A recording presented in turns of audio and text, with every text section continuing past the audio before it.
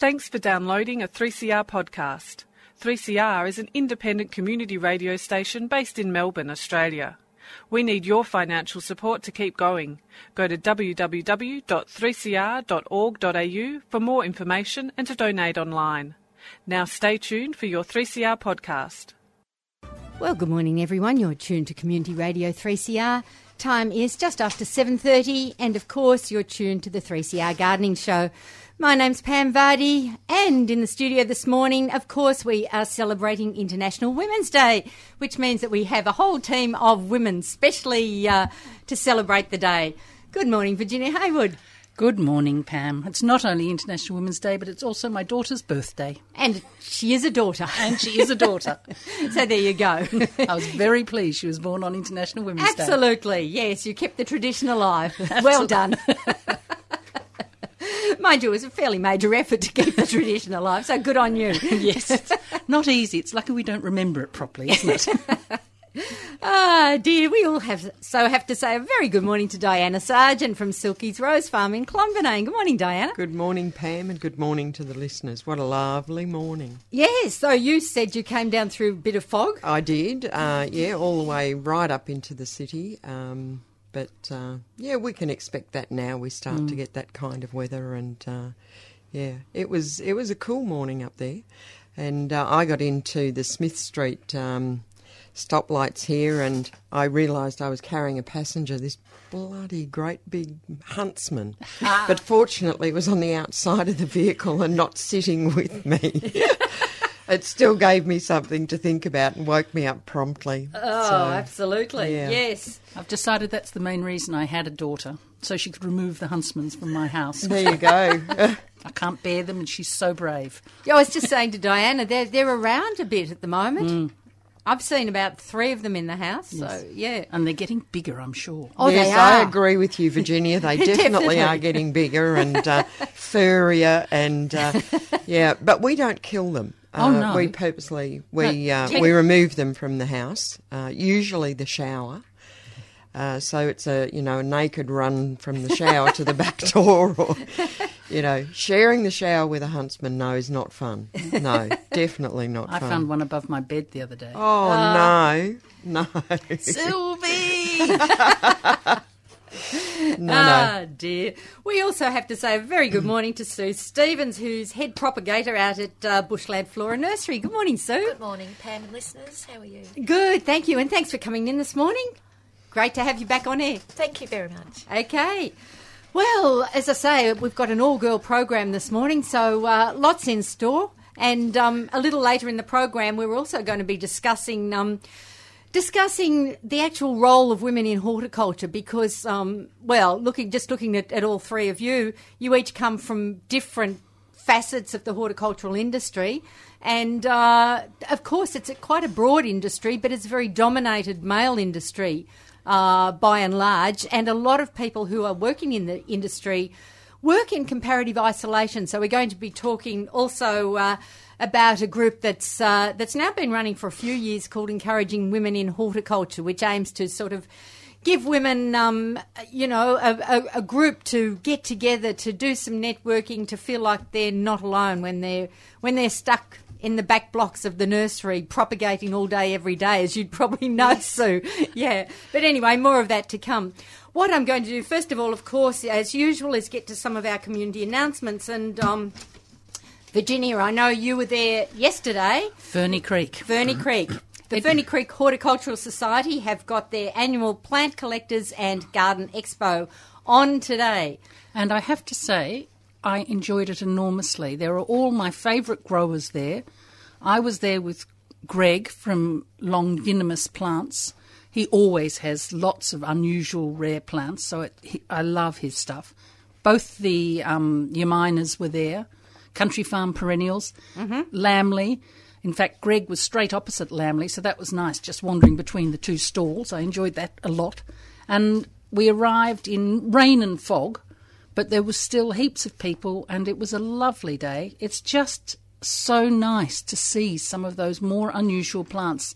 I mean, Greg had all these plants that didn't look very good in pots because a lot of our best plants don't look good in pots. Exactly. Yes. Exactly. And, you can't buy them because they don't look pretty if they're in a Bunnings pot. Well, Yeah. I want ones that look pretty in the garden, not in the Bunnings pot. Exactly. So what people need to do is actually have a chat to the stall holders and find out exactly what they're selling, what might be really appropriate for a spot you have in your own garden that you're looking for something which you mightn't recognise while it's sitting there in a pot on a bench. Well, he's got these Physostegia, white Physostegia, and I think they're beautiful in the garden. But, of course, in the pot they're draping and falling over the edge. And yes, so you ask. And that is the thing about going to Ferny Creek. There are so many real specialists there. It is absolutely fabulous. Now, it's running from 10 o'clock this morning through till 4 o'clock this afternoon. It's $5 entry. Children under 14 are free. As we said, of course, there's rare plant sales, but there's also garden tools, botanical artist, wood turning, book sales. There's light luncheons and refreshments. There's a sausage sizzle. Whoa, I can't say it first thing in the morning. The sausages sausage sizzle. They were really nice sausages too. Okay, so or you're welcome to bring your own picnic because the gardens there are just gorgeous. Very beautiful. There's going to be informative guided garden walks around the gardens there. There's ample free on-site parking. And I say it's all happening up at Ferny Creek Horticultural Society. Their address is 100 Hilton Road in Sassafras, the east end of Hilton Road. Melway's reference there is 66E12. Now, the next reminder I should give listeners, if you were listening last week, you would have heard about the special happening this weekend in many of the nurseries, not only around Victoria but also nationally, because it is Garden Relief Weekend. Now, this is where the garden centres are actually providing all sorts of workshops. They're selling anything blue-related flowers. I think most of the staff are wearing blue. If they have a cafe, they're tending to sell blue food like blueberry muffins, and of course all this means that funds raised are going to Beyond Blue. And it's to partly not only to support Beyond Blue, but also to highlight how good gardening is for us, for our physical and mental health. And I mean, us as gardeners know that. We're out there in the fresh air, we're getting some exercise, but it's also, I mean, it doesn't matter what's going on in your life. Once you get out in the garden, it goes. It goes. Yeah. It's fantastic. Yeah. So the whole aim of Garden Relief is to highlight all of this. Virginia? Of course, one of the things when I came back to Melbourne after being in London for 20 years, I thought, what am I going to do? And I'd spent 10 years at the House of Commons. I used to get phone calls at 2 o'clock in the morning, 5 o'clock in the morning. Plants never ring you up at night time. Yeah. The only downside is when the water runs out in February. Yes. But, it is so good for your headspace when your brain is going round and round and round, and you go out in the garden, you go for a walk, you think, I must do that. It just slows you down. Yeah. Absolutely. Yeah.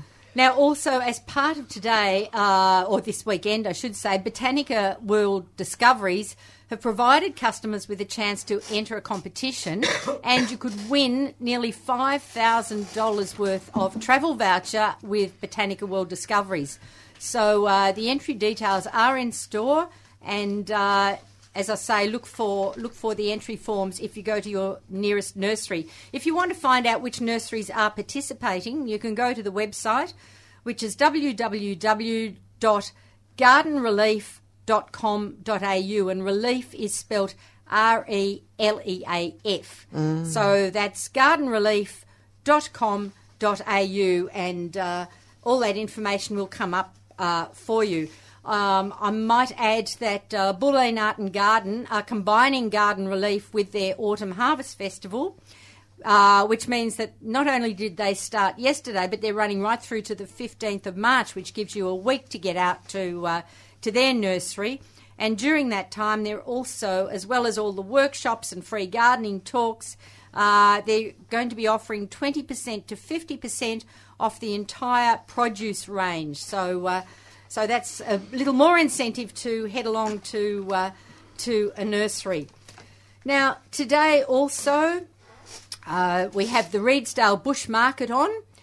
This is in Agnes Mudford Reserve which is in the Kyneton Heathcote Road in Redesdale. Now, they've got all sorts of stalls there, ranging from local produce, including wine and beer tasting. They've got olives, apples, honey, jams, chutneys, preserves, cake stall, plenty of plants, through to clothing, fishing tackle, tools, photography, all sorts of crafts, including stained glass sun catchers and fused glass wind chimes, and on the list goes. There's a barbecue lunch there, coffee, and lots more. So if you'd like any information before it gets going, you could ring Alwyn, and her number is 0419 513 976. So just again, that's the Agnes Mudford Reserve. It's at 2631 Kyneton Heathcote Road out there in Redesdale. Now, also down at the Royal Botanic Gardens in Cranbourne, their Australian Textile Exhibition is continuing, but only until the Labor Day holiday. So that means that tomorrow, March the 9th, is the last day of the exhibition. So if you'd like to go and have a look at some stunning textiles made with under the Australian Sun fabrics, designed by the internationally renowned Lisa Chandler. But not only will Lisa be present, but there'll be all sorts of other Australian fabric artists included there as well. It's completely free of charge to go and have a look at that exhibition. And, of course, while you're there, make the most of it and have a wander around the Australian garden there. Now, a few things coming up during the week. Friends of Burnley Gardens have got their next talk coming up on the 11th of March. And this is a talk with Penny Woodward, and one guess what she's talking about? Garlic the Great. So she'll be discussing how to grow, harvest, cure and store it, as well as its many cultivars and uses. Now, it starts at 7 for a 7:30 start. Of course, it's taking place down at Burnley College, which is at 500 Yarra Boulevard in Richmond. 7 o'clock for drinks and nibbles, 7:30 for the talk. Cost is $5 for members, for non-members $15. And as I say, it's on Wednesday, next Wednesday, the 11th of March. You do need to book for catering purposes, and the number there is 9035 6861, or you can email a.smith@unimelb.edu.au. Just a couple more I should mention, and I will come back to a few more a bit later because there's quite a lot happening at the moment. But there is the Australian Garden History Society have organised a Yarra Valley coach trip to Lubra Bend. Now, this is happening next Thursday, the 12th of March. The coach departs 9 a.m. from the National Gallery of Victoria in St Kilda Road there, returning approximately 5 p.m. Now, you're invited to join the group for a relaxing day in the Yarra Valley, visiting Lubra Bend, the home of one of the members, Rosemary Simpson. It's an ancient bend in the Yarra River and home to the Wurundjeri people who named it Lubra Bend in the 1860s. And the newspaper proprietor, David Syme, was involved with the property. Now, the Stokes family, who over their 40 years there established the garden, planted the trees and cypress hedge, and built the Guilfoyle Bell-designed home. So Bob and Rosemary Simpson bought the property in 1999. The house and garden have been extensively restored and rebuilt during the 10 to 15 years. And on it goes. So lots to see. And if you head out on the trip on Thursday, before heading home, you'll also go and visit Alwyn Gardens and Golf Station. Now, the cost for members of the Australian Garden History Society is $90. For non-members, $100. And you can book through trybooking.com/GSTN. But if you'd like more inquiries, you can phone Lisa Tuck. Her number is 0418 590 891. Alwyn Gardens is really worth Is a it? visit. It's fabulous. Okay, well, you get that thrown in as well. So 3 gardens in all. So Sounds pretty good to me. sounds like a great trip, yes. I do have plenty of other announcements, but I think we might come back to those in a little while. You've got one there, Virginia? I've got one which I think is worth an announcement. It's the Herb and Chili Festival in Wandon. It's the 14th and 15th of March. I was talking to one of my neighbours in Seville last weekend, and she was saying the one thing she regretted last year was she didn't get there earlier. Okay. She said the whole day is absolutely fabulous. There's wonderful music. So I think it's a really good idea to try and catch that if you can. It's the 14th and 15th of March. Okay, great. I should just very quickly mention, because this one is on next Sunday, just to give listeners a chance to plan for it if they want to go down. The Murdoch family are, again, very generously opening Cruden Farm Garden to the Friends of Baker IDI Heart and Diabetes Research. Now, it'll be open from 10 a.m. to 3 p.m.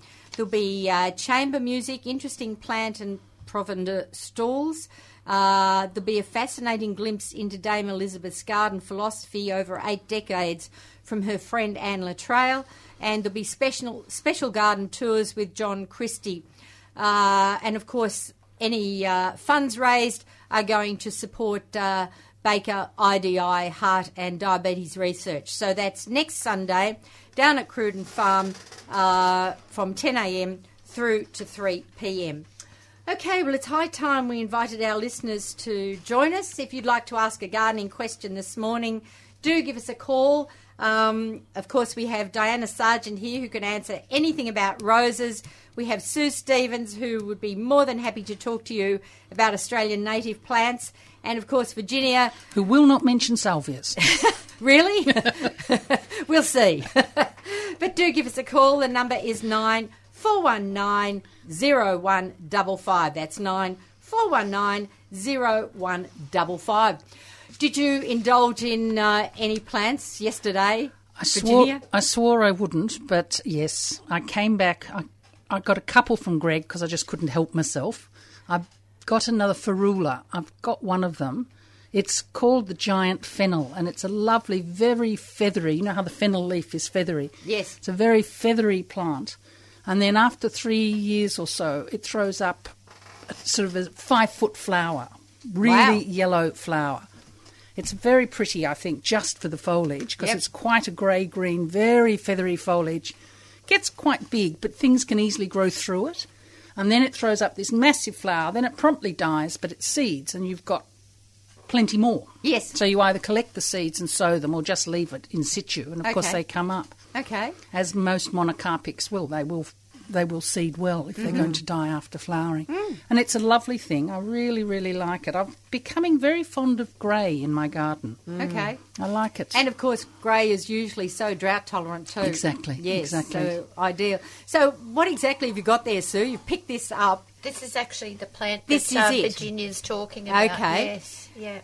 It's quite a decent size already, and it's going to get massive, isn't it? It's one of the things about Greg's plants. The other thing I bought from him is an aster.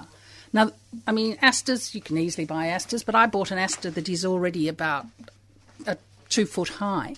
And I have not planted one aster successfully in my garden, not because they won't grow, but because the rabbits won't leave them alone. Oh, okay. So I've bought a big one from Greg, and I'll put that in and see if its size will turn the rabbits off. I think you might need a tree guard as well. I have Another got one. so many Another trees. one. Yes, exactly. Yeah, My garden is full of pots without bottoms that are protecting plants. Yeah. Yes. Yeah. But the rabbits, a they've now shame. taken to digging great, huge burrows actually in the garden. Yes. There are so many of them. Yes. Actually, one of these burrows that Virginia's talking about is in our one of the new gardens that we've made down by the red shed, and I said I'm going to make a sign that says "Enter here, please," because it is so prominent. This big rabbit hole right in the centre of the garden. Goodness me. And it's huge. It looks like it's a wombat hole. It's so Yeah. big, but it's not. It's just the rabbits, like the huntsmen, are getting bigger and bigger. And I'm too scared to poison them Yes. because Oh, we've got yeah. wedge tails and all sorts Oh, of. you can't. And I just don't know whether the poison will stay in the body and then poison the cat, dog, Yes. whatever. Fox. That's Yeah. exactly Or right. bird it's that eats it. exponential. Yes. Yeah. So, you know, Very dangerous. and because I'm 16 acres, which means for shooting them, you've got houses fairly close. I mean, bullets travel an awful long way. Yes. So I'm not very happy about anyone except a very experienced shooter shooting.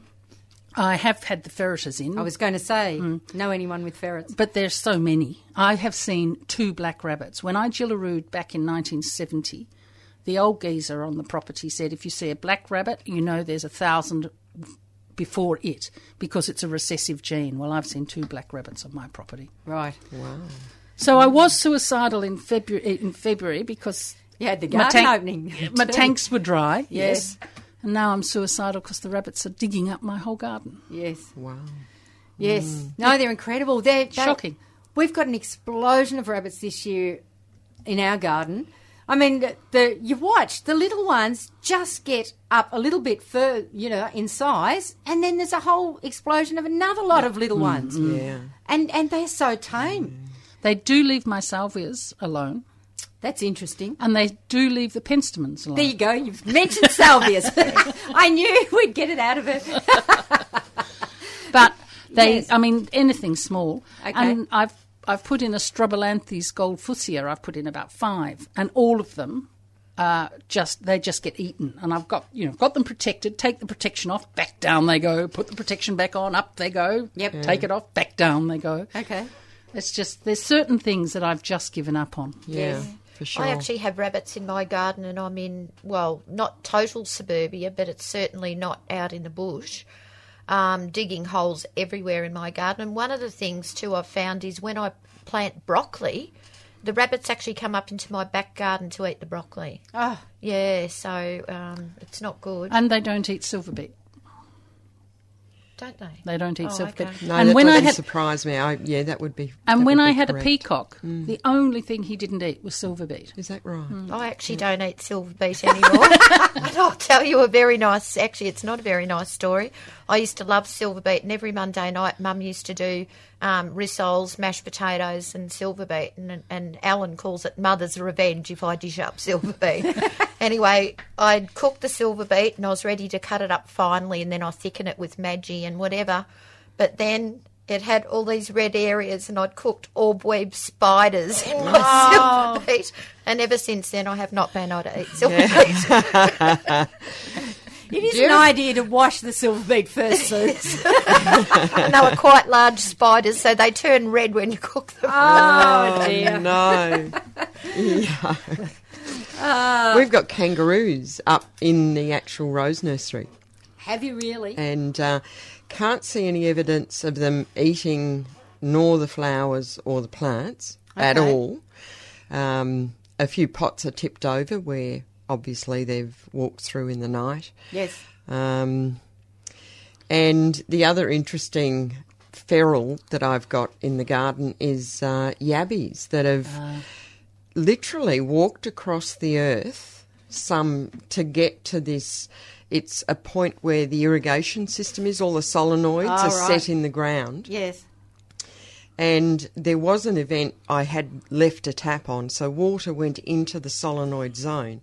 And the following day, they'd come across the earth, they'd dug this enormous hole, and then they'd started to scrabble all the... What drew me to it was the mud that they'd drawn out the other side of this Okay. hole. Oh, it was fascinating. Good heavens. So they must travel across the They ground. They do, because I And, get them in my garden. Fiona's really got them in her garden because it's a Fascinating. cooler garden than mine. Yeah. Yeah, but I've very got, interesting. I've got kangaroos, and they never, ever touch the garden. But John Newsteig is just down from me, and he's got the wallabies. And they're the deadly they're ones. deadly. Yes. Yeah. Okay. They will eat your whole garden. They'll decimate everything in sight. Is that right? Yeah. And they go into his roses. Okay. Not Okay. happy. Actually, Okay. Dad's up at Healesville, and he's actually had to put. He has the same problem. He was saying it was a smaller wallabies had to actually fence off all of his rose garden, otherwise it just got eaten by them. Yeah. I don't know that they could jump our fences. We haven't just got strain wire fences, we've got covered fences, so they're rabbit-proof, our fencing. That's the real thing I regret. To a large degree. That I to a didn't large rabbit- degree it's rabbit-proof. So small wallabies, I doubt whether they'd jump our fences. I know the small kangaroos can't. Yes.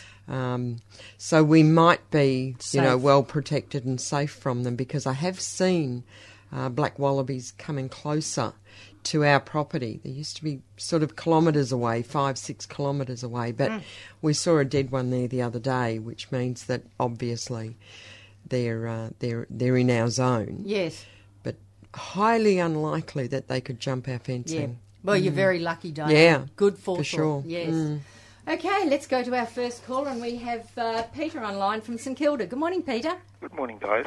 I've got a property in St Kilda, so it's on a block of flats.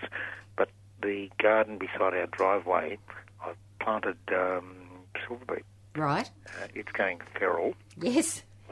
There's the Italian parsley is, and I've got curly parsley going feral now. I'm just trying to figure out what other things would like this sunny thing. I'm thinking about rhubarb at some stage. Right. But the silverbeet, some of the silverbeet have gone to seed at present. Mm-hmm. So I'm just wondering whether to cut that. No, leave them go and you'll get more. Well, there's some that haven't bolted yet. Right. I'm just wondering whether to let them go to get rid of the other seeds, let the ones that haven't bolted. No, eat the ones that haven't bolted. Leave the bolting ones to seed your garden. Well, I'm wondering whether I'm going to get a better kind of crop if I let the slow bolting ones to seed and use those seeds. Personally, I don't think it makes any difference. I have silverbeet marching down through my lemon grove. Right. If I don't mow it, it'll move into the paddock, but I keep mowing it down. I don't think it makes any difference. The other thing that would be good to plant in there at the moment, if you eat it, is coriander. Yeah. Coriander bolts in summer, but it won't bolt now on. But plant seed, don't plant little plants. It hates moving. So, and if you do plant little plants and it bolts, we'll just let those, obviously you can eat some of the seeds, and the green seeds are delicious in a salad. Yeah, okay. But also always let the seeds fall, because coriander is much happier if it's grown from in situ from seed. Yeah, okay. And the rhubarb's a great idea. Yeah, well, that's later in the year.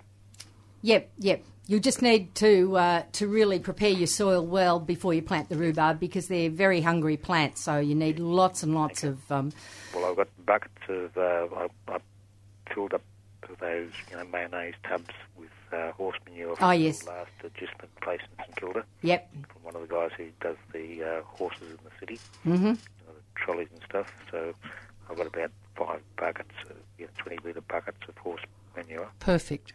Okay, so it's well rotted. Yes, perfect.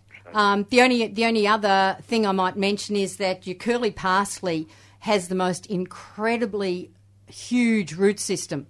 Yeah.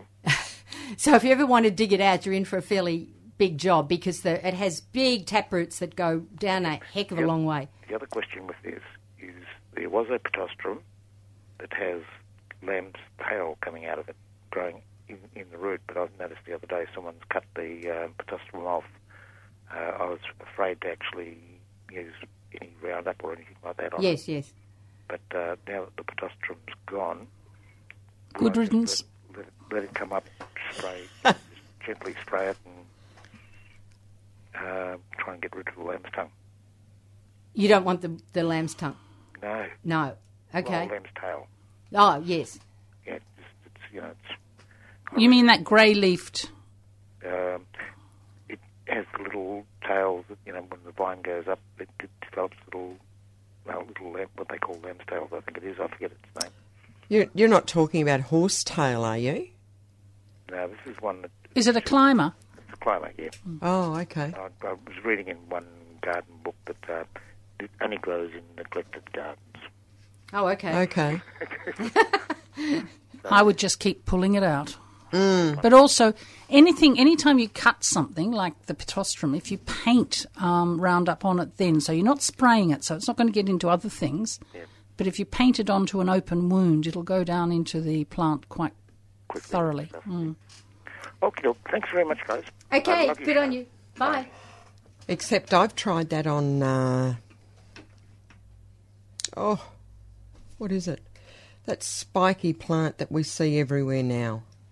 All of a sudden the name escapes me. I'll have to think about it. Yep, come I've back. tried to put paint Roundup on it and it will not die. It definitely will not die. So I'm at a loss to know what to do with it, and it just spreads. Okay. Every tiny little piece that I dig up out of the ground, I've actually left it exposed up on a tree stump and gone back, and it's actually growing Good heavens. with no soil. Is no- this a succulent of some sort? Yeah, well, it's what everybody's planting now. It's everywhere, everywhere. Not flax, that horrible New Zealand it's like flax. that, but yeah, it's like that. Yes, well, some things. It's sparing anyway. Oh, Well, dear. it certainly doesn't work on my oxalis. Roundup doesn't. No. I remember listening to Stephen years ago said the way to get rid of oxalis with Roundup is to spray it when it's flowering. Because it takes it in more thoroughly. Yeah, and I have been successful with that. No point unless it's flowering. And another area, I had a flat area that was not... It didn't matter. I put just plain salt on it, and that worked very, very well. So that's another thought. But of course you can But only do that. You don't want to do that right round your garden. Absolutely not. No. And you have to be very careful how and where, paths and stuff like that don't have runoff over to a garden bed. You can do it. But, yeah, you do need to be careful, and you want to monitor what you're doing. Yes, exactly. But it does work. The I've got salt definitely does. I've got a friend who does her tennis court with salt, which strikes me as long-term an idiotic thing to do. But she says, oh, but it's so cheap, she says. Oh, no. You have to think But before isn't the core of Roundup salt as well? Glyphosate. Yeah. I don't know. I don't use much of it. When I buy Neither it, do I I. only buy the one that's frog-friendly because I've got a lot Yep. of frogs. Yeah, we're the aquatic-friendly one. Yeah. Because we're up, near the Sunday Creek. But it's, I believe it's a salt. Could be. Okay. Diana, we're into autumn now, officially. That means that you must be sort of starting to think in terms of mail order roses. Absolutely. Yes, I'm pumping away at the computer every day trying to get the website back in order. Right. Because it's been running, obviously, through the season with potted roses. So now, we're open for business on the internet, rosesalesonline.com.au, and place your winter orders. Okay. Yeah, it does. It flows from one season to the next, and it goes so fast. It's unbelievable. And yet, I can't even get my head around bare-rooted roses at this point because the roses have been sensational this season. And they are so beautiful at the moment in the nursery. We did a feed program there a couple of weeks ago and they responded beautifully. It was like, oh, thank God summer's done. Let's get on to and into autumn. And I just think the autumn for roses is just the best season. You see the real true colour of them. They've come through that summer. They're full of energy. The flowers are large and lush, and it's really beautiful to walk through a rose garden now. Anywhere in the next 8 weeks is just heavenly. Fantastic. So and the place does look really lovely up there. It's beautiful. And of course, autumn is the ideal time for planting. So if people want to establish a new rose garden, for instance, they should really be starting to prepare their beds and thinking about the whole thing because, plant while the soil's still got some warmth to it. Yeah, and the beauty of that is, I don't deny people the fact that, yes, you can buy bare-rooted plants and, they might be half the price of something that's potted. But I get so disappointed for people. They come with an expectation of this is the size of the flower or the colour of the flower or the perfume of the flower. they buy it bare rooted, and it isn't what they wanted. Yes. It isn't exactly. It doesn't meet their criteria at all. Yes. When you see them in the pots, you can smell the perfume. It's what you perceive the perfume to be. Yes, exactly. It's not what's written, fluffy words in a piece of paper that, and go smell it yourself. Look at the flower, look at the, the size of the bush. All of those things are really, really important. And for that extra cost that you pay for a potted rose this end of the season, you get it in the ground now. Give it a light trim in the winter.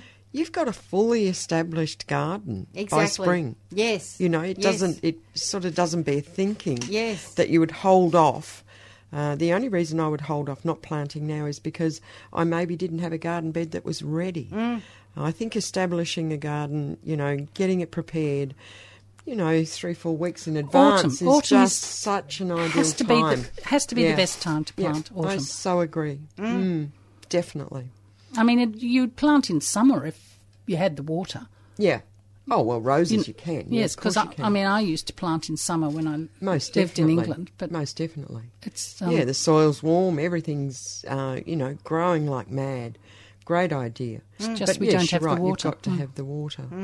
Well, Sue's garden's open in a few weeks. You've got roses, haven't you, Sue? I do, but what I was going to say is I think I plant all year in my garden. Yeah. You mean you've still got room? I make room. Yeah, if she hasn't got room, she rips it out. I don't like that anymore. Bang, out it goes.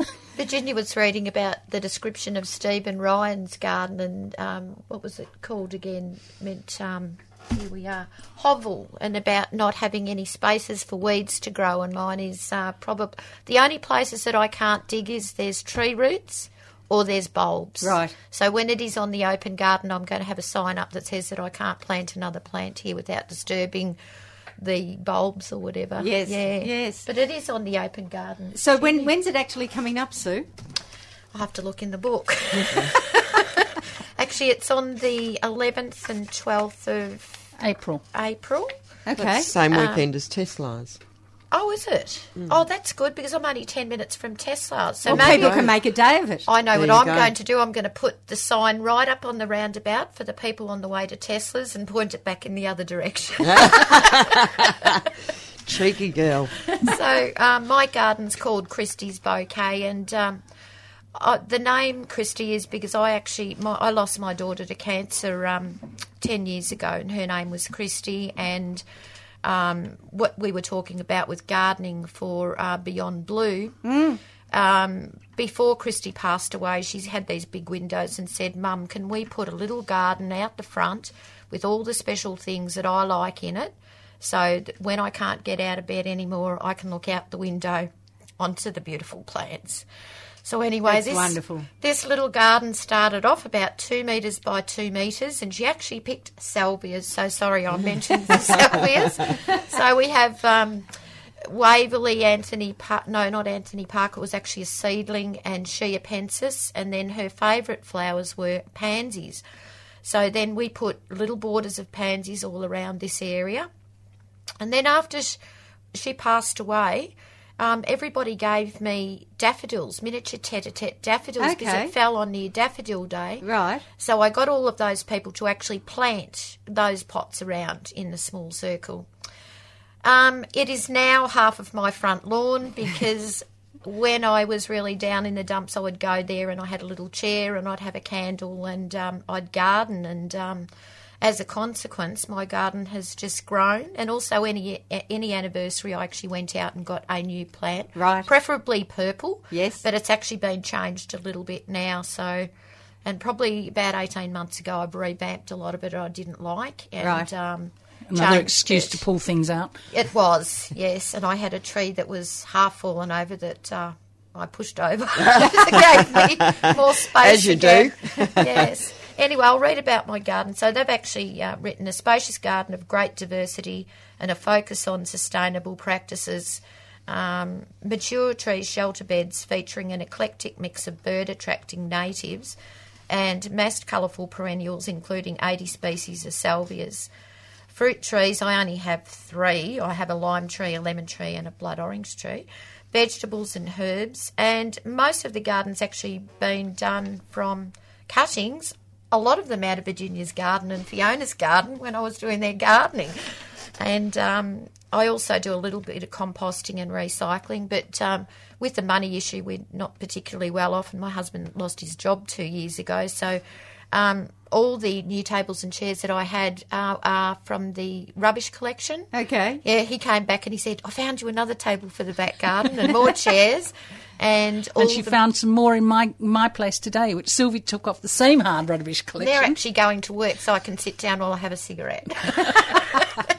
And lots of bricks. So when I find things, so it's all done. The only thing I've probably only ever bought probably about 3 loads of mushroom compost and 1 lot of soil, and the rest of it's all been done by collecting leaves and whatever I can. Yes, and, right. My children, my son actually works for Bosch, and he bought us $2,000 worth of equipment for Christmas, and one of them is their new mulcher. And it actually works very differently, and it's actually a turning sort of system that drags, so you don't actually have to push any of the branches in. But it actually grinds up hakea nuts, and we have black cockies continually knocking those down, and with the leaves and everything, it actually makes great compost. So fantastic. Yeah, so that'll be open, and we've got, as far as I know, I tried to organise a lady called Murray who'll be selling plants. She usually does. She's up this weekend at Ferny Creek. Okay, so Fiona was trying to organise that, and then we've got morning and afternoon tea. So which weekend is it again? This is the 11th and 12th of April. Yes. So everybody has to go to Tesla's and then go to Sue's, or go to Sue's and then go to Tesla's. Go to Sue's before they spend all their money. Yeah, and hopefully I might have it finished by then. You can't ever finish a garden. I was going to say, what's finished, what's done. Absolutely.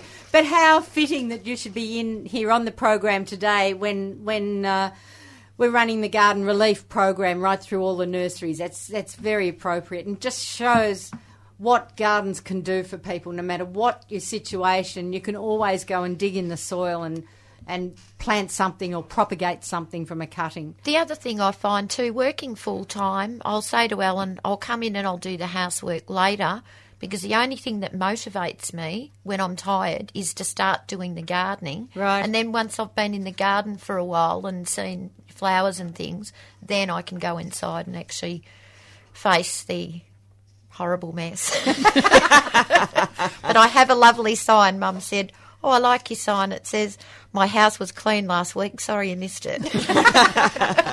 Now, speaking of open garden schemes, one of our excellent listeners came up to me on the stall yesterday, and because Greg has his nursery in Romsey, he said, do you know when the open garden scheme is in Romsey and where it is? And, Greg didn't know, so I said I promised I'd look it up for him and tell him on the air today, because he always listens. Okay. He came to my open garden, and it's the Crooked Road Estate, which is 126 Crooked Road, Romsey, which is just off the main road, just past Greg's nursery, so everyone can go to his nursery as well.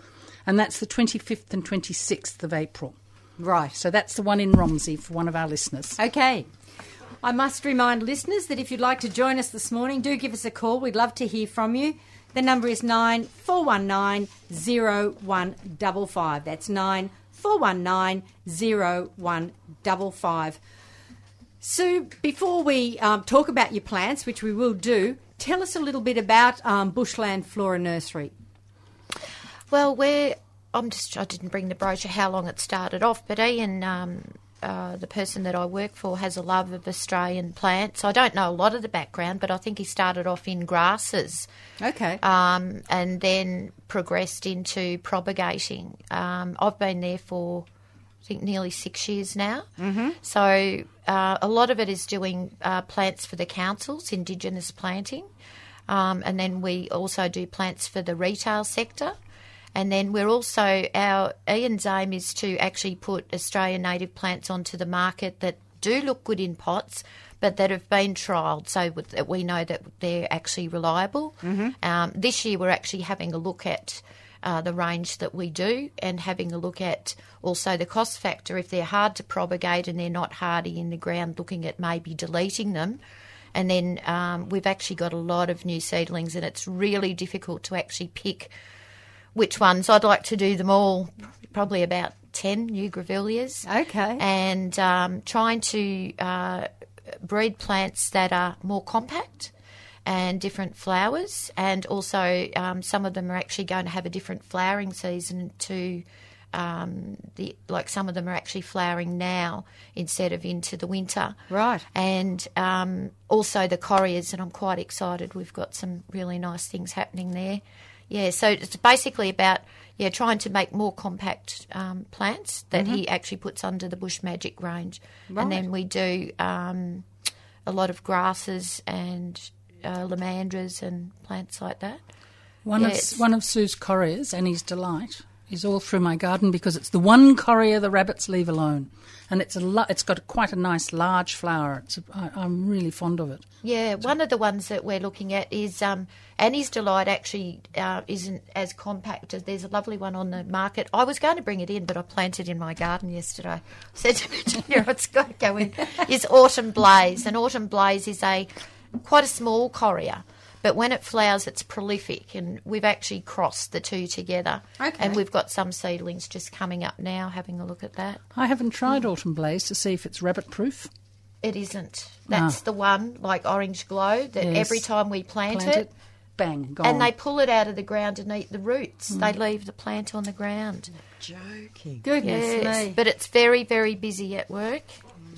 Yes. Hard to keep up. Yes, absolutely. And also experimenting, trying to find, if a plant doesn't work, having a look at maybe changing hormones and different sorts of cuttings, different times of the year. We've changed that actually quite a lot. We don't just use tip cuttings. And not with all plants, but with a lot of Australian natives, I've found if it's a special time of the year that you've got to do, say the cuttings in spring, reverse the cutting, and you can do it from the harder wood in autumn. Interesting. Yes, because you can't always get the or have the time to fit all the plants into the propagation schedule. And I do use Angus Stewart's book because I find it the best schedule. And I was talking to him the other day, and he's actually going to be releasing it. I don't know if it's out there yet. No, it's not. A book on Indigenous plants propagation, which I'm really looking forward to getting hold of because they're very I find them quite difficult. Okay. Yeah, to propagate. Probably too because material. If you don't have a stock garden and you're relying on, we have a lady who brings in cuttings from Langwarrin. She's got Indigenous land, that she preserves the natives. They're not getting the water sometimes, and to get the cuttings to strike, it's not always successful. Yes, Sure. right. Yeah. That makes sense. Yeah. Wow. Okay. Let's go to, let me see, we have Marilyn who's in Sunshine. Good morning, Marilyn. Good morning. Look, I've just got a query about my plum tree. It's got little black slugs on it. I pull them off, but they're still there. I don't know what to spray it with. I don't like poisons or anything. Wood ash or talcum powder. Oh, okay. Or even flour. Okay. It suffocates them without having to use any chemical sprays. Oh, great. Okay, thanks very much. Pear for and that. cherry slug. And next year, go out and actively look early, like in spring, because if you can catch it then with lots of flour or whatever, you won't get that big amount that you tend to get in autumn if you can catch it, Oh, okay. because it comes twice in the year. So they'll attack my pear tree as well, will Yes, they? they will. And your Okay, cherries. Okay, because I've only just put them in the last 6 months, so... Yes, well, I do a round of inspections today and just check that they haven't started on the pears or... Okay, then. No worries. Thanks very much for that. And Okay. is that a you. question of just getting out in the yard with a sack of flour? Yeah. And Yes. just Chucking flinging it. it, and you don't have to worry about whether it's moist or No. like if the foliage was No. moist, it wouldn't matter. I None of I that. just get wood ash because we've got an open fireplace Okay, in the so house. do we. Yep. And I just get some of the wood ash and try and make sure I cover the whole tree. Okay. And it just suffocates them, and it works beautifully. You might have to do it again, repeat it a Okay. few weeks later. So if you had a rain event, you would You would absolutely do it repeat, again. right? But But I found I had a big infestation last year. I haven't had this year, touch wood, at all. But I found that the 2 applications was it, and they were gone, completely gone. Wow. They've got into my pseudosidonias, which I'm a bit upset about. Oh, really? Yeah, the Chinese quince. Yes. Because I propagated a whole lot of them. Right. And they've And all so got it doesn't alter or interfere with photosynthesis. No. It's not going to harm the tree in any way, No. shape or form. No. That sounds marvellous. Just kills the slug. Marvellous. Yes. Way to go. And it's such a prolific little bastard. Yeah, I Oh, know yes. it is. Oh, yeah, for sure. And is it sort of active? Will this work on any of the other caterpillar type? No. It Okay. seems to be specifically for the pear and cherry slug. It's one of It'd the be only ones worth I actually... doing some experiments with Yeah. this It would sort of be. thing. It It'd would be be. very, very interesting. See, I don't go for many of them. Most of the caterpillars at my place, I'm quite happy for them to turn into moths or butterflies. Okay. And I'm quite happy to share, but I'm not happy to share with pear and cherry slug. Well, I'd be interested to run, say, I've got an ornamental grapevine there. And they get And caterpillars. They get and the caterpillar munch. on that, and they Yes. just absolutely decimate it. Now, Yes. if I was able to, I know they're there, and rather than pull them off and squish them, just sort of Well, try it. That's By all what I'm means, saying. try I'll it have a and- go at it and give us see some feedback. And I'll give you some feedback on it. Yeah. Yeah, Fantastic. Very interesting. Okay. Well, we've got a break with callers, Sue. Let's have a chat about a couple of the plants you've brought in. And while you're getting those up, I will remind listeners that number again, if you'd like to ring in and ask a gardening question this morning, do give us a call. The number is 9419-0155. That's 9419-0155. We are running through until 9:15 this morning, so we'd love to hear from you. Okay, Sue, what have you got there? I have a Plectanthrus, which I'm excited about because I love Plectanthrus, and it's actually an Australian native, and Argentatus, which is your tall silverleaf white flower, has crossed with a little ground cover that we had that's called Crenulus, and it's made a compact Plectanthrus ground cover that probably grows to no more than 20 centimetres tall. But it lives and flowers without water in the full sun. Really? So it actually grows more compact in the full sun.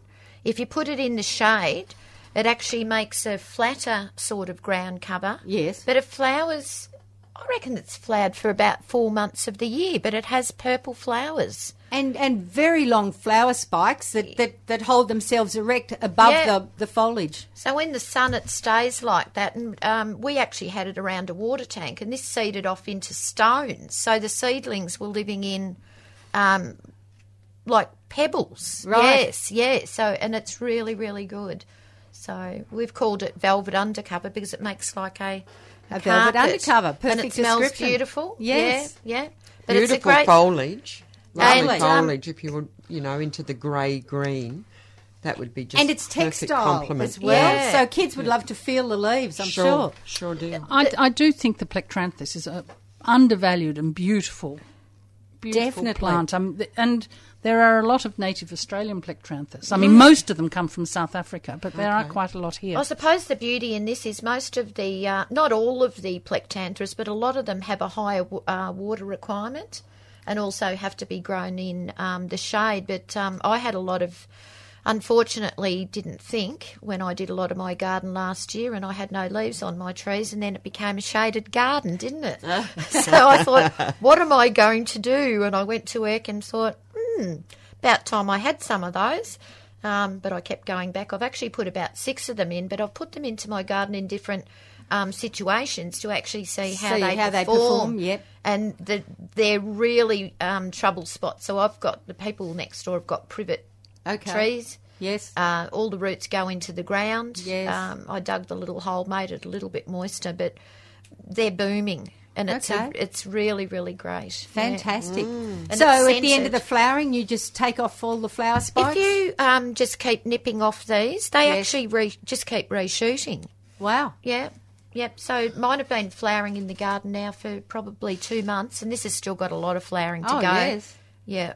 The other one that I've got, which is Zuluensis, Plectranthus zuluensis, and that is beautiful, isn't it, Sue? It is. Very blue. It's a small shrub. No, that's the pale mauve one. Zuluensis is the one that you've got at the end of the walkway. Yes. Yeah. Yes, it's But then blue. It's quite a blue colour. Yeah. And it's absolutely beautiful. But you've got another beautiful one too. I collect Plectranthus, and I've got one that is so big, it's absolutely unbelievable. Each leaf is the size of your hand. Right. And when it flowers, the flower is, and I've no idea where I've got it from, and I've no idea what it is, and I haven't found anybody who can identify it. What I must do is take it into the botanic gardens. Yes. I'm a bit frightened I might have half-inched it from there, so it'd be a bit embarrassing to take it there. You could have got it from a lot of other sources. I doubt You probably did. I did. I'm Yes, sure I you did. Definitely. Let's go to Pam, who's in Kyneton. Good morning, Pam. Good morning, everybody. Good morning, Pam. Lovely morning. Yes. Going to be fresh today. I've got to get cracking. I'm going to the Lost Trades Fair today. Oh, okay. And given the amount of traffic and people in town yesterday, I'm leaving very early. Right, fair enough. Diana, red roses. I have a Mr. Lincoln, which is the best rose I think I've ever owned in all my life. It just has never been without a flower all summer. Yep. And I put in Camp David, which I like. Mm-hmm. And they've got the flower show on in Kyneton today. The Garden Club has their flower show. And the lady there who had a lot of nice roses, she said that black velvet was a nice rose. What's your view of that rose? You should see her face. Yeah. Oh, right. No? No, I'd prefer not to go there. Look, if a lot of these older varieties now too, Pam, and I think you've probably heard me say this before, I have. They've lost that vigour. And really, do we keep harping on them or do we step forward, move into some of there are some fantastic new roses, and the one that comes to mind in the dark red with the extraordinary perfume is a Firefighter. Thornless, long thornless stems, huge flowers, huge perfume, huge health. All right. You know, it just, why go backwards? Yes. Oh, yes, I agree. And that's why when I heard you were on this morning, I thought, Diana will know. I'll ask her. If a person had an old bush that was planted 25 years ago, you'll probably find it is still producing beautiful flowers, doing everything exactly as you would expect a dark red rose to do and be. But to buy one today, I'd say walk around that, go get one of the new hybrid teas, you know, something with really good recent release, good hybrid vigour, health. That's the way to go. And black caviar, I think that was another one, wasn't it? Black caviar is sensational, but it is a very large shrub. It's a shrub rose. It's not your ordinary hybrid tea rose. It doesn't have the same form. It has more the old-fashioned form, a swirling mass of petals. And it's the only rose in my 30 years of growing roses that a customer actually brought his pots back to the nursery and said, I cannot have this rose on my patio. The smell is just too much. Really? You've never heard it before. Yep. And he wanted to swap his black caviar. I was more than happy because he'd planted them into these beautiful big tubs, and I took his black caviar and he took a couple of my other 8-inch pots as a replacement for his black caviar, which he could not stand the perfume from. What's it smell like? There is that heavy myrrh fragrance that some people can associate with possibly old-fashioned toilet cleaners and things like that. And that's a very real symbolic recurrent sort of smell that people think, oh my God, I can't handle that. You find it with some of the David Austins. People just balk at the fragrance. There's a rose that we've got up there at the nursery. I don't think it's even listed, Limona, a cut flower type thing, and it has that same fragrance. And you should see the reaction of some people when you let them, because I think it's very pretty, and I think I like that fragrance. But they're absolutely, and it's like an age group. Right. I don't think we have cleaners that smell like that anymore, but it's like a very old toilet cleaner product Okay. that has a symbolic similarity to the Yes. rose perfume.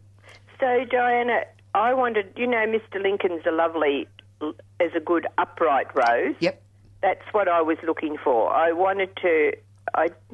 thought, will I go and buy another one? No, there's too much out there. You're right on the money if you go for firefighter, Pam. All right. Okay. Great big I'll do tall that. bush, huge long stems, delightful. Yeah. All round, absolutely delightful. Okay. Thank you for your recommendation, Diana. Good Are on you you. going to be at the International Flower and Garden Show? No, we won't be at the International Flower and Garden Show. We'll be at Tesla's on the weekend of the 11th and 12th of April. And we signed up the other day. We're going to be part of the new Garden and Horticulture Festival that's going to be held in October, the weekend of the 9th to 11th of October, over at the Showgrounds. All right. And I think gardeners, you need to look out for this one. I think it's going to Absolutely. be an amazing event that incorporates everything about gardening, every aspect of gardening, from children to plants to animals to food, everything under one great big banner held over at the Melbourne Showgrounds. And do keep that weekend free. It'll be spring in Melbourne, and the 9th to the 11th. I seriously believe that this is going to be a festival for the true gardeners, like the achievable, get out there, see the true plantsmen. What we were talking about when we started the show this morning, go to Ferny Creek today and you talk to the salt of the earth gardeners, the people who are creating the plants, who are in the industry, who are there, doing the hard slog, if you like, creating the plants like Sue here. They're the people that you want. And I what think the public need access to that. And spring is just such an obvious time to have a plant fair. Yeah, yeah. So it's not going to compete in any way with Melbourne International Flower and Garden Not at Show. all. It's going to be totally different. It's a totally different Yes. concept of gardening. Yes. What it is, it's bringing, the likes of our smaller shows, what goes on at Tesla's, what goes on at Ferny Creek, what goes on over at Jindervik, bringing that all together in one place, putting all these wonderful plants together, making it accessible to the public. I hope they have a plant creche at this new festival. I'm going to encourage them to do that. So you can go there, you can buy something, you can go home feeling like I had a great day out and look, I've got this and I'm going to add that to my garden. And I think that's what we really need. If we're going to draw the crowds, bring it all together under one banner and put it out at the Melbourne Showgrounds. Fantastic location, heaps of car parking, heaps of, public transport, space. just so ideally located. So that's what we're doing this year, Pam. And no, we're not doing Melbourne International. Okay. I might have to come down and visit you. I think At that would be a Long good March. idea. that way And you talk get to Graham. personalised attention, Pam. Yes, and talk to Graham about the chooks. Yes. Absolutely do that. Okay. Good on All you, right Pam. then. Cheerio. See you later, and thank you very much, Diana. Bye. My pleasure. Well, I'm delighted to say that online we have Noel Weatherly. Good morning, Noel. Good morning, Pam. How are you? Oh, I'm well, and happy International Women's Day. Yes, and the same to you and all of your panel people this morning. Ah, thank you. Now, I thought it was really fitting. We actually spoke to you, would you believe, 7 years ago. My goodness. Yes, because again, International Women's Day fell on a Sunday, and of course that meant we were doing the gardening show. But it is such an appropriate little group. I want to talk again and just keep listeners informed about encouraging women in horticulture. Now, the group actually started up just by a group of women just getting together back in about 2007, didn't it? That's right, yes. It was a group of women horticulturists who ran into one another each year at MIFGS, and they'd stand on a pathway somewhere and catch up and how are you and what have you been doing for the last 12 months, and we really should meet more often. And from that, a small group of them, led primarily by Dawn Fleming from Fleming's Nurseries got together and formed a small committee, and then that led to a rather large cocktail function, which it was attended by about some 80 women in horticulture, and from that another committee was formed, the association was incorporated, and today it's a very active group of about 70 to 75 women who meet together for social events and personal development events and so forth throughout the year.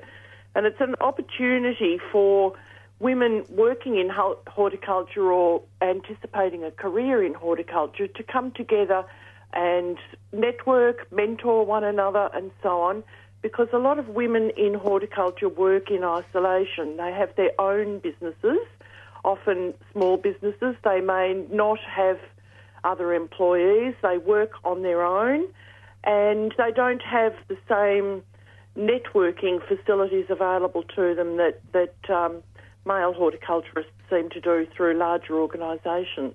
Well, horticulture still is, by and large, dominated by men in the industry, isn't it? Oh, yes, it's very much a male bastion. Yes.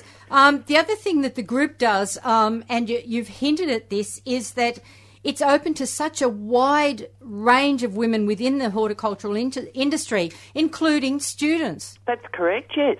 They may still be high school students who are studying just one module of agriculture or horticulture in their normal studies, but they're thinking about a career in horticulture and wondering how they go about getting into it, where it might lead in the future, what the career paths and opportunities are for them.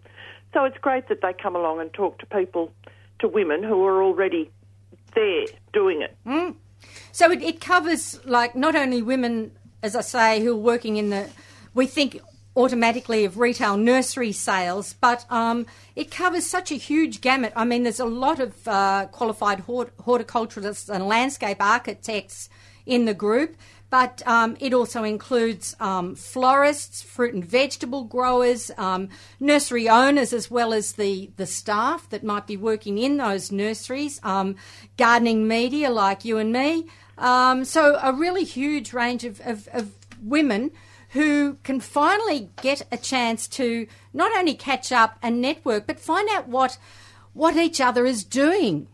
That's exactly right, Pam, and that's the beauty of the group, because we do have a broad range from broadacre horticulture right through to very small retail and or even production nurseries, very small, but it's something that we do at every event that we have.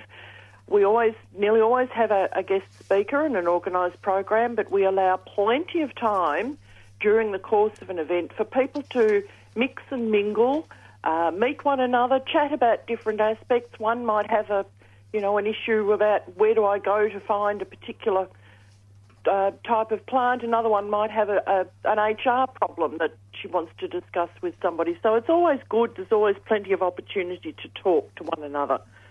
Now, you do have quite an active events calendar each year. We do, yes. So can you give listeners an idea of maybe some of the events that are planned for this year?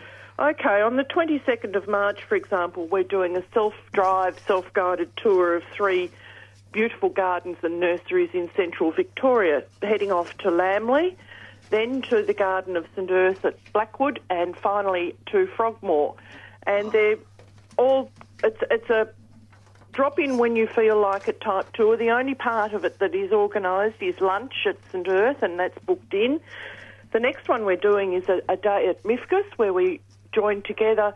We meet at a marquee at Mifkus and tour around Mifkus together so that we can all share our expertise. Some may be more interested in some areas than others. Some know a lot more about it than others.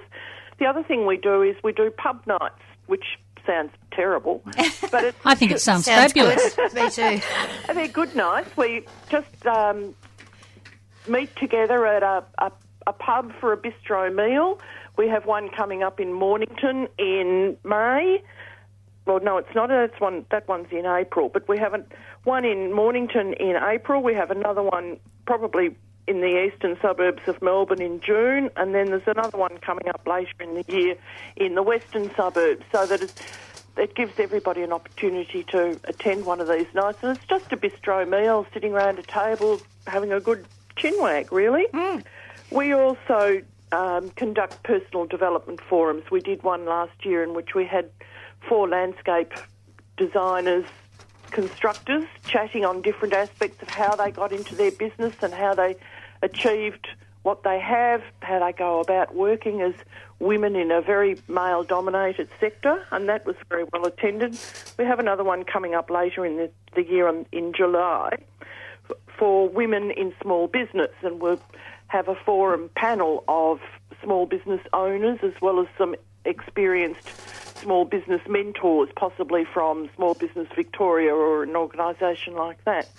So if anyone wants to know what we've got coming up, they can check us out on the web at ewha.com.au, and we're also on Facebook.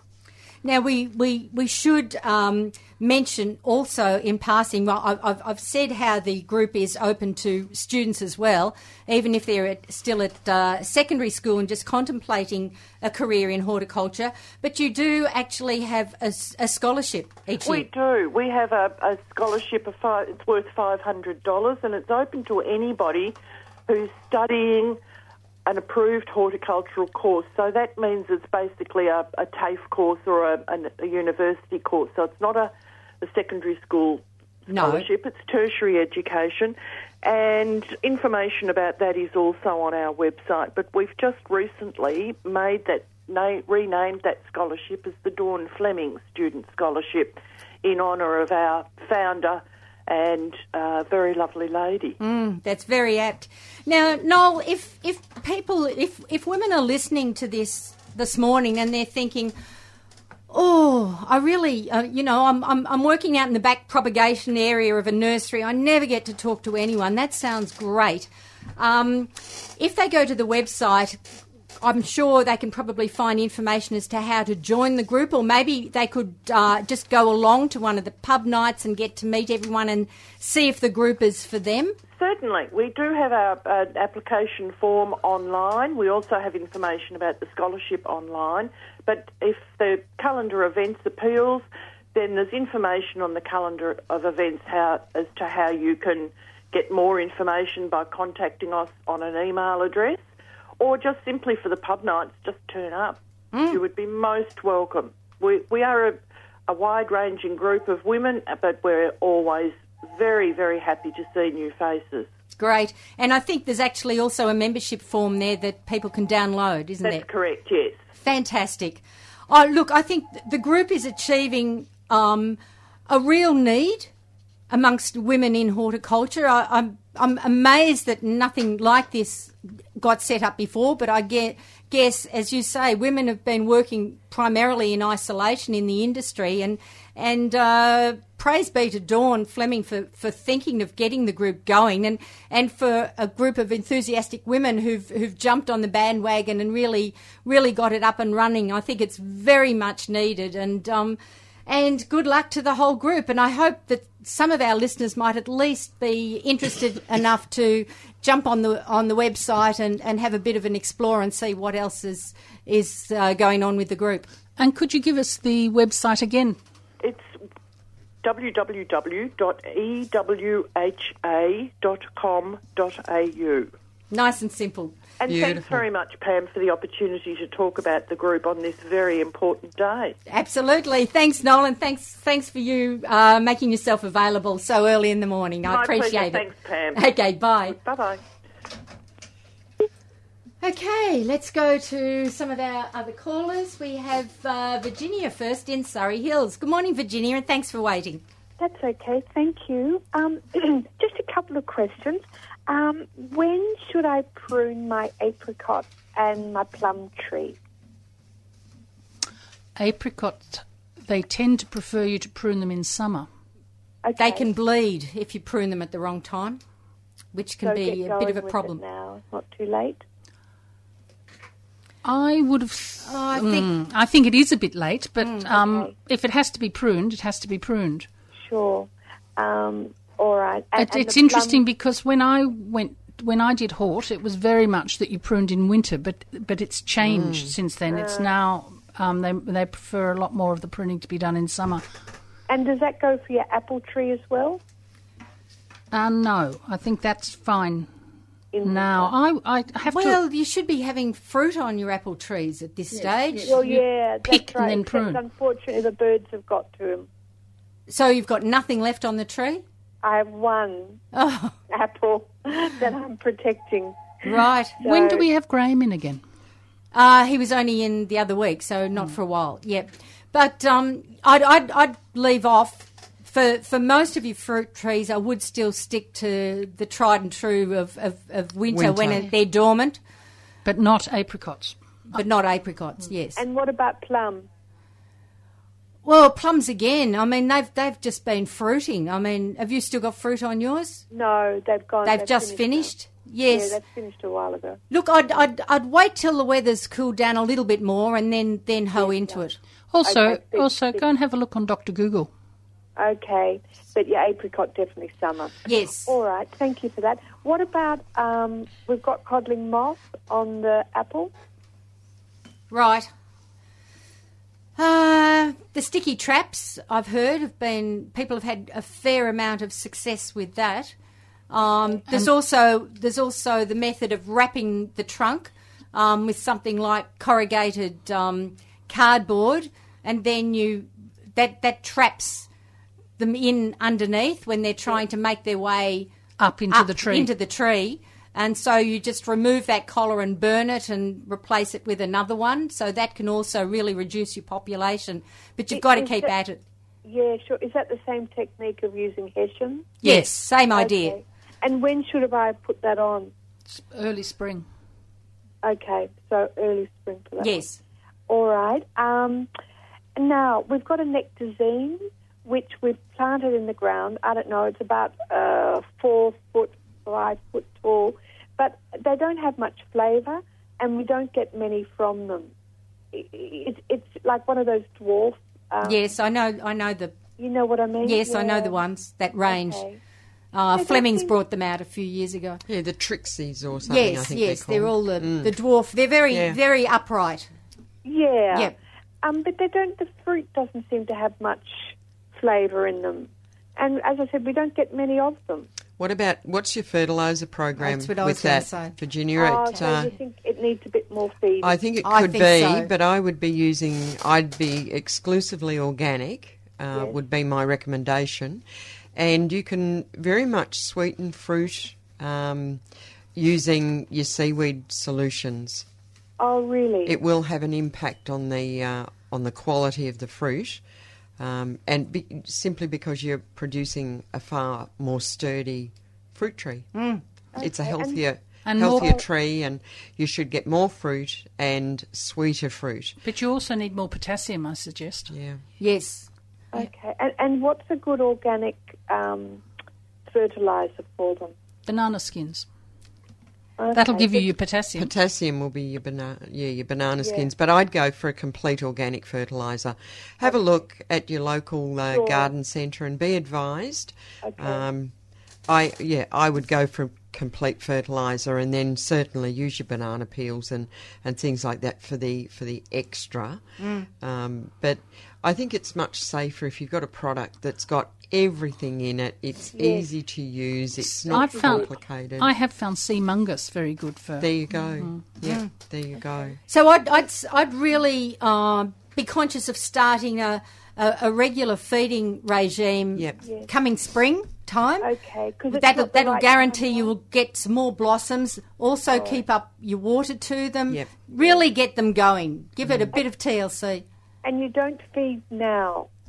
Well, there's no point because it's coming into dormancy. Yeah. So it's not going to take it up. You're going to be wasting your fertiliser, which is why I'd say start early spring and really give it that boom. Get going. Yeah. Yes. Late winter, once the trees are pruned. Late winter, early spring. Do the pruning, do the feeding, seaweed solution, let them rest and take that up and start early watering too. All right. The other small one we bought was a mandarin. And we've got that in a pot, but we don't seem to have any joy with it. It forms the flowers, the fruit, and they either drop or we got one or two last year, but they're very shrimp, small, and the actual mandarin. That sounds like it could also be a pollination problem. If it's in a pot, is it on a veranda or something, not out into the garden area? Yeah, it doesn't get all-day sun. Yes, well, you see, your citrus need sunshine, More sun. but they need good pollination. You need to be somewhere where the bees can be attracted to it when the flowers are there. Yep. We've got it sort of near the orange tree. Oh, okay. Right, well, that should be all right. Yep. All right, but it might Make need sure you more change sun. your potting mix too. Yeah. And are you adding anything to, to keep the potting mix alive and active? And Why don't you plant it near your orange tree? yeah, Yeah, we're getting a little bit pushed with space, that was all. yeah. Right. But yeah, possibly put it in the ground might do better. I think it might, yes. A good citrus fertiliser twice a year, autumn and springtime for your citrus. The other thing you could do is you'll notice at some of the garages they sell sheep poo and cow poo. Yeah. And if you just threw that, because the other thing to do is to actually look at your soil, feed your soil rather than feeding your plants. So if you threw over the winter, you just threw the occasional bag of sheep poo or cow poo around your trees. Don't bother digging it in, just throw it around as a mulch. Okay. And that'll help with the worms, it'll help. Yeah, just reinventing the soil all the time. Actually, citrus love chicken poo. They do too. Yes. Look, I have got one or two more. Is it too many? We'll see how we go. I do have a couple of Okay. other callers waiting. Give us Sure. one more. It's just a quick one. Yep. We've got an ornamental vine that the pergola needs painting. If we hard prune it back so we can get to this pergola, is that going to be all right for the... It'll be good. Yes, it doesn't mind that. No, just do it, but get your painting done over winter. Yes, do it in winter. Yeah, do it in winter so you can prune it back hard and then it can just take off in spring. Lovely. Oh, look, thank you so much. It'll for all reinvigorate that. it, so it'll actually love you for doing it. Oh, okay. That's great news. Okay. Thank you very much. Okay, bye-bye. Pleasure. All the best. Bye-bye. Bye. Right, let's go next to Bernie, who's in Reedsdale. Good morning, Bernie. It's Fermi. Hi. Oh, Fermi, sorry. Yeah. Yeah. Look, I was just a bit concerned because you've given the date for Teslas as being the 11th and 12th, which is what the date I really wish they were on, because the 18th and 19th is what they're on. Oh, right. And the 18th is, of course, we've got our plant swap up at Ferny Creek. Ah, Yeah. So I really wish they were on the 11th and 12th. But, right. Okay, Fermi, I've got that totally wrong then. And you're lucky you Don't know told her, what I Fermi, was because she's thinking. going there. Well, you just have a buying spree instead of being able to talk. That's correct. They haven't got the current program on yet. They've still got last year's program on the website. Right. So I just thought I'd double check, because somebody told me yesterday that it was the 18th and 19th because they said they couldn't come to our plant swap. Right. And it's called a buy, swap and sell, because people can set up stalls and sell plants as well as swapping if they're members of Ferny Creek. Now, this is an interesting one, Fermi, because as you mentioned, they can actually swap, but then the whole day starts at 2:00. But after Yes. 3:00, I think you're then allowing non-donors, the general public, if there's any of those items on the table left over, they can then purchase some of those as well. That's right, yeah. So last year I think we decided that any item would be $2. So if you imagine getting a huge bulb of amaryllis or something like that for $2. Oh, heavens, yes. I think somebody actually brought, one day had Hamanthus, and you usually pay $20 for something like that. Right. But it's an idea we came up with to. I think it was the Rhododendron Camellia group at Ferny Creek actually came up with it first, which was basically that members would bring their propagated plants that they couldn't accommodate in their own garden. Yes. And then the other members could come and they Swap could either them. sell or swap the plants. Yes. So we decided, well, we'll invite people who have small nursery concerns and wouldn't usually get out to a lot of the bigger events. Right. And they're invited to come and just set up a stall. They donate 10% of their sales to Ferny Creek as their fee, which is a lot less than you'd usually pay for a stall at one of these events. Oh, yes. But it's only a one-day event, and it's really only an afternoon, so it's not a long, arduous thing for people. Okay. But if you're a member of Ferny Creek, even if you're not a member of Ferny Creek, you can set up a stall just for your bits and pieces that you can't accommodate in your own garden. Fantastic. Yeah. So this is on Saturday That's on Saturday 18th of April. 18th. Yes, 2 o'clock till 4:30. Yeah. So we'll steal Sue's idea and just say, if you're coming up to test plants, come over to Ferny Creek afterwards. It's your gain and Sue's loss. All right. I'm sure there's plenty of things are happening in the Dandenongs each weekend at this time of the year, because it's, of course, even though it's not that great spring show, but it's the perfect time for buying bulbs and for planting out things. Absolutely. Of course. And, of course, we should mention that up at Ferny Creek you're going to be inside, so it doesn't matter what the weather's doing. Yes, that's the other thing. It's going to be a nice weekend. It's going to be a lovely weekend for me, believe me. We've booked that definitely with God. Oh, well. And the other thing, of course, that Virginia, I think, might have mentioned earlier, that the sale up at Ferny Creek today, was there yesterday as well, is really quite good. There's quite a lot of different things. It was a really good day, I thought, Fermi. Not everything that was there last year. Unfortunately, some people didn't feel that a two-day event was worth it. Gary Reid is usually our events, but last year it was such a hot day on the second day that I think a lot of the retailers only sold about $50 worth. Oh, right. Doesn't make it worthwhile. But this weekend is just perfect for a buying spree. I think we came back with a car full of things. So. I thought it was a lovely day, and I thought there was a really, really interesting group of people selling there. I would advise anybody listening to go up to Ferny Creek today. It was a good day. Yes, and it was good to finally meet you in person, Virginia. Thank you, Fermi. So many years over the phone. Okay. Okay, thanks a lot. Thanks for all of that, Fermi. Okay, bye. Bye. See ya. All right, let's go next to Anne in Oak Park. Good morning, Anne. Good morning, panel. I want to talk about fruit trees this morning. The birds have planted some plum, nectarine and a peach tree in my backyard, all doing quite well. Oh, wow. Especially the peach tree, which has medium-sized peaches. They're pale orange and they have the most sweet, most beautiful taste, and all we've done is water them. Wow. So I want to know, with the wild fruit trees, what should I do in the best time to fertilise them to help them along a bit? Spring. Early spring, when the sap first starts rising. Get them going. Right, and I also plan to plant 2 apple trees, a lemon tree and an apricot tree.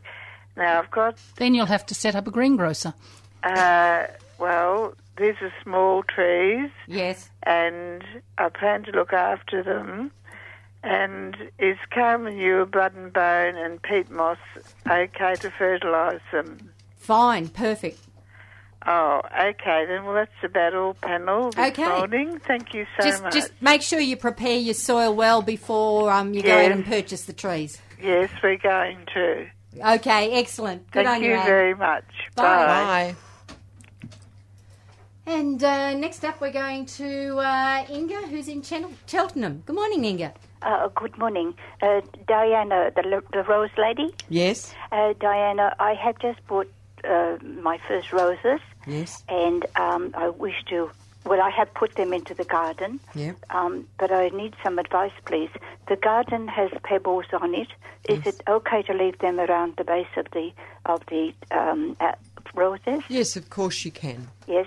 Yep. And also, I noticed in the last few weeks they have a little bit of black spot, and also I think it may be mildew.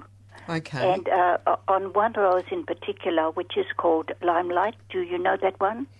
I do. Yes. It has a lot of buds and a lot of leaves, but some of the leaves are starting to fall.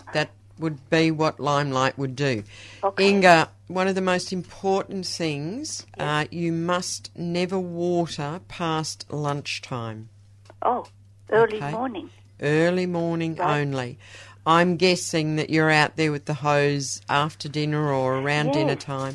Yes. Okay. Yes. You need to reverse that program entirely. Right. That is possibly the reason that you're getting this problem.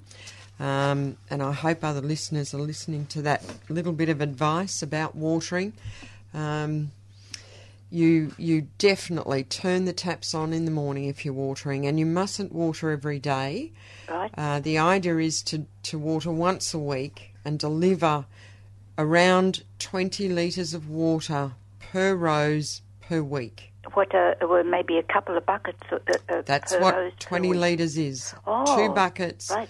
Yeah. And if you're going to water with the hose, just with the hose, what I recommend you do is go to the tap with a bucket, time how long it takes you to fill the 10-litre bucket. Yes. Now, whether you time it on your wrist or you go 1, 2, 3, 4, like Okay, that. yeah. And in that way, you'll know by holding the hose at the base of the plant, you will know when you've delivered 10 or 20 litres of water. Oh. And then you don't water that plant again for the week. Oh, that's very good. And it's much more environmentally sustainable. You're saving water, And it's but just the easier. plant is so much better for that Right. deep soaking. Right. If you think about it, the water that you might deliver on a daily basis, you're only going to deliver, say, a couple of litres, maybe 5 litres. That's sitting in the upper story of the plant, of the soil. It's not way deep in the soil where the roots of the plant are. Right. So deep soaking is absolutely imperative. Oh, thank you. And also, what about some food? Absolutely. When? Roses are good feeders. Look, I always would recommend that you use liquid seaweed over the foliage once a fortnight, thereabouts. Okay. It works. Okay. Strengthens the cell wall in the foliage, makes the plant more tolerant, increases the flower quality and number of flowers. But just overall, you get great plant health as a result of that. So once a fortnight. Yeah, but you still need fertiliser. Seaweed solution is not fertiliser, it is a tonic. Oh. So you still need a fertiliser. Now, whether you like to put a liquid fertiliser into that seaweed tonic that you're using, you can do it that way, or you use some sort of pelletised fertiliser product. Around on the ground. Yep, and you do that once every 8 to 12 weeks. Okay. Now, because of the pebbles, can I just do Goes straight down through the pebbles. It'll go straight down. Go straight so, down. And how often did you say? About 12 weeks. Yeah, for that 8 one? to 12 weeks. Okay. So it's light feeding, but frequently. Okay, and Diane, just one more thing. Not very far from the rose, there are some English box, you Yep. call it. Yep. Is that all right? That's fine. Keep them trimmed. Okay, the roots won't hurt with the... Not at all. Oh, that's No. very good. No, they're very Oh, compatible lovely. with each other. Oh, thank you. You have saved me some time and some water too. There you go. Good on you, Inga. You enjoy. Thank you very much indeed. Bye-bye now. Bye. Bye. Sorry. Well, online we've got our good friend Graham Morrison. Good morning, Graham. Good morning, Pam. And Just girls the person we need. Okay, that's all right. Yeah, with the deciduous fruit trees, once upon a time, you just did it in winter time when that was the correct time to do it.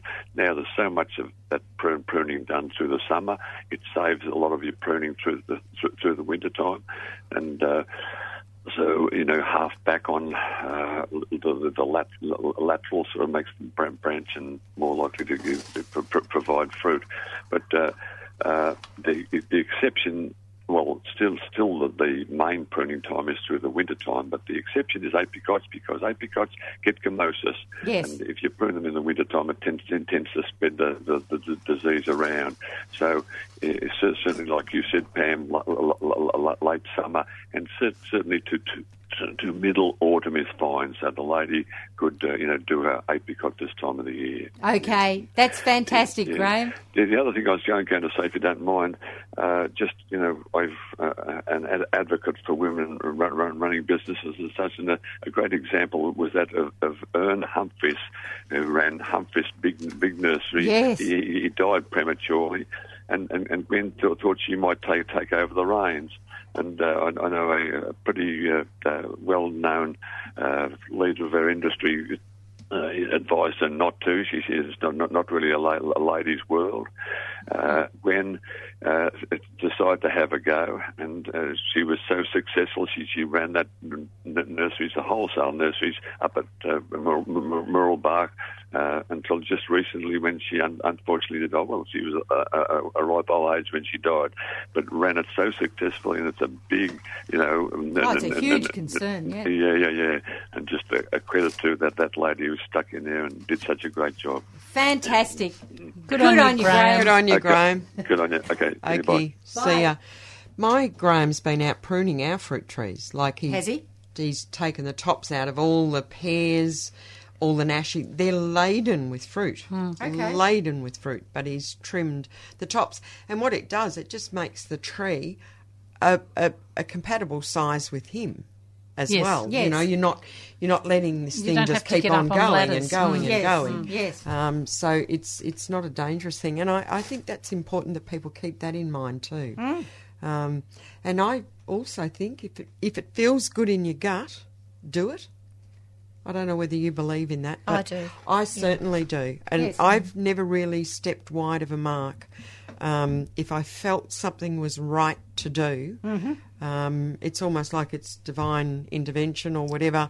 It seems to be the right thing to do. Yes. And I follow my gut, my instinct, and that intuitive stuff does work. Women are good at it. Oh, they are. Now, we've been asked by someone on the outside line if I could repeat the contact numbers for the Australian Garden History Society's Yarra Valley coach trip.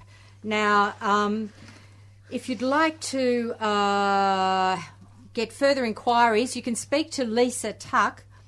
Her phone number is 0418 590 891. That's 0418 590 891. Or if you want to jump online and book for that trip, you go to www.trybooking.com/capitals GSTN. So again, I'll give that www.trybooking.com/capital letters GSTN. Okay, and that should be a great day. Now I've got two notices that are giving you a little bit of advance notice, but I think it's important to mention both of these.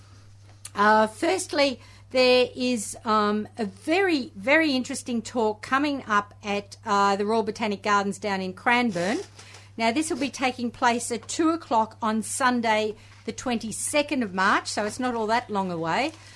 2 o'clock, 22nd of March, in the Gardens Auditorium. Now, it's all about a very wonderful conservation program that's starting to reap rewards after many years of work. Dr. Nushka Rita from the Royal Botanic Gardens in Cranbourne will be giving a talk about the Garden's new partnership with the Australian Network for Plant Conservation and the establishment of the Orchid Conservation Centre for Rare and Threatened Orchids. Now, Nushka's research laboratory was located from Horsham down to RBG Cranbourne in December last year, and donations by individuals and community groups have enabled the purchase of equipment for the Orchid Conservation Centre down there. Now, this is a groundbreaking program. It's responsible for the propagation and reintroduction of some of southeastern Australia's most threatened orchids. And Nusha and her group have been perfecting very specialised propagation techniques for federally endangered orchids, enabling the successful propagation of around 30 federally listed orchids. And over the last few years, there's been a large-scale reintroduction of threatened orchids that have been undertaken back into the wild. Now, Nushka is going to be talking about this whole conservation program, as I said, at 2 o'clock on Sunday, the 22nd of March, down at the Cranbourne Gardens in the auditorium there. You enter Bellato Road off the South Gippsland Highway, south of the Cranbourne Town Centre, and proceed to the Australian Garden car park and follow the signs.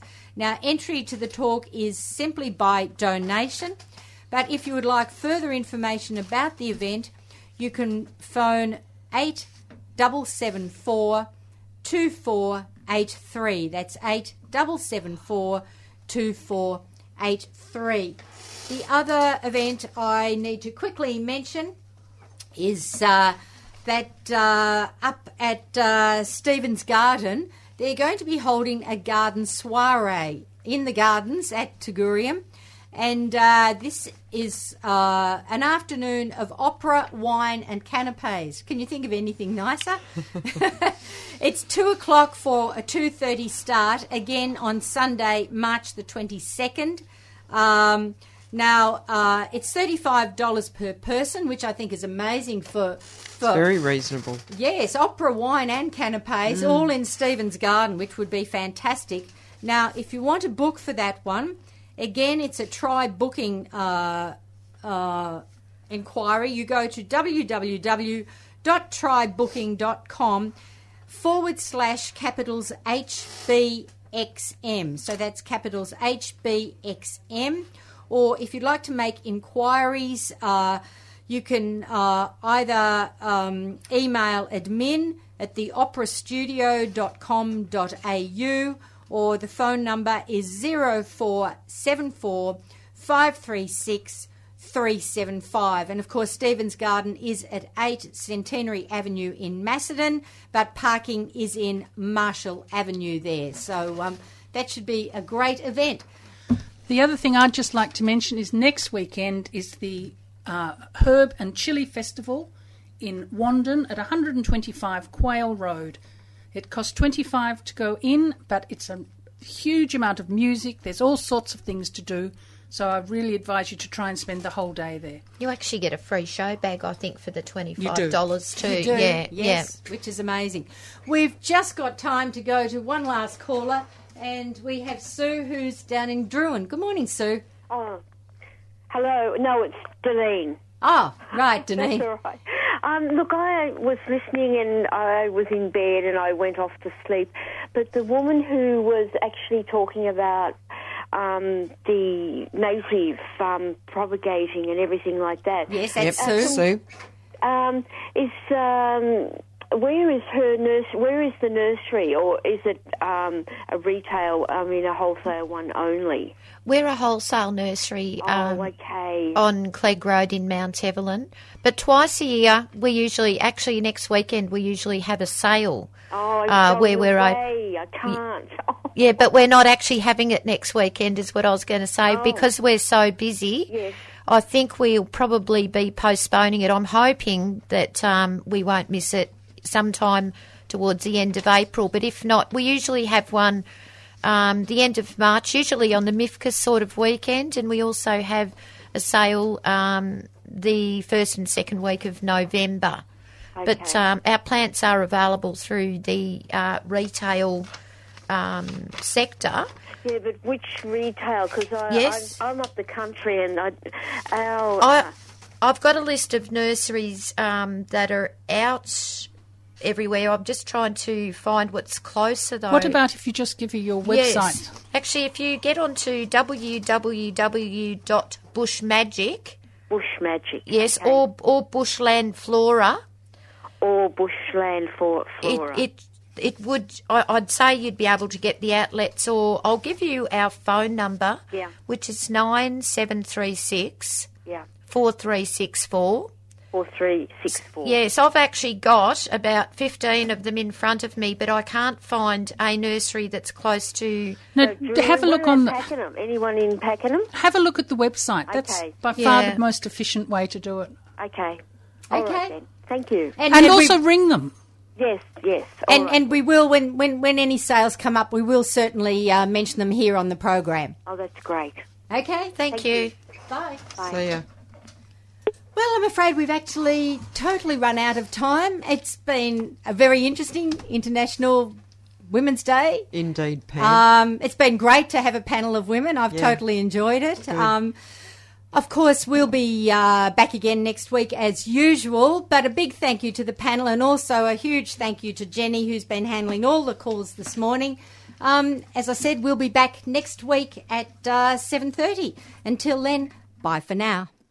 You've been listening to a 3CR podcast produced in the studios of independent community radio station 3CR in Melbourne, Australia. For more information, go to allthews.3cr.org.au.